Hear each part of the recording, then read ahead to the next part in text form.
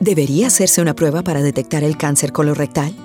Es la segunda causa de muerte por cáncer en los Estados Unidos, y las pruebas ayudan a prevenirlo. Si tienes 50 años o más, ya es hora.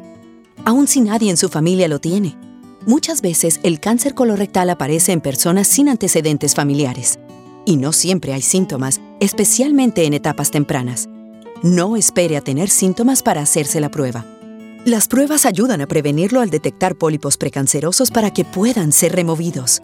Remueva el pólipo y prevenga el cáncer. Quizás piense, ¡ay, pero la prueba! Usted tiene opciones. Existen varias pruebas. Hable con su médico para averiguar cuál es la adecuada para usted. Si tiene 50 años o más, hágase la prueba, porque las pruebas del cáncer colorectal salvan vidas. Un mensaje del Departamento de Salud y Servicios Humanos de los Estados Unidos.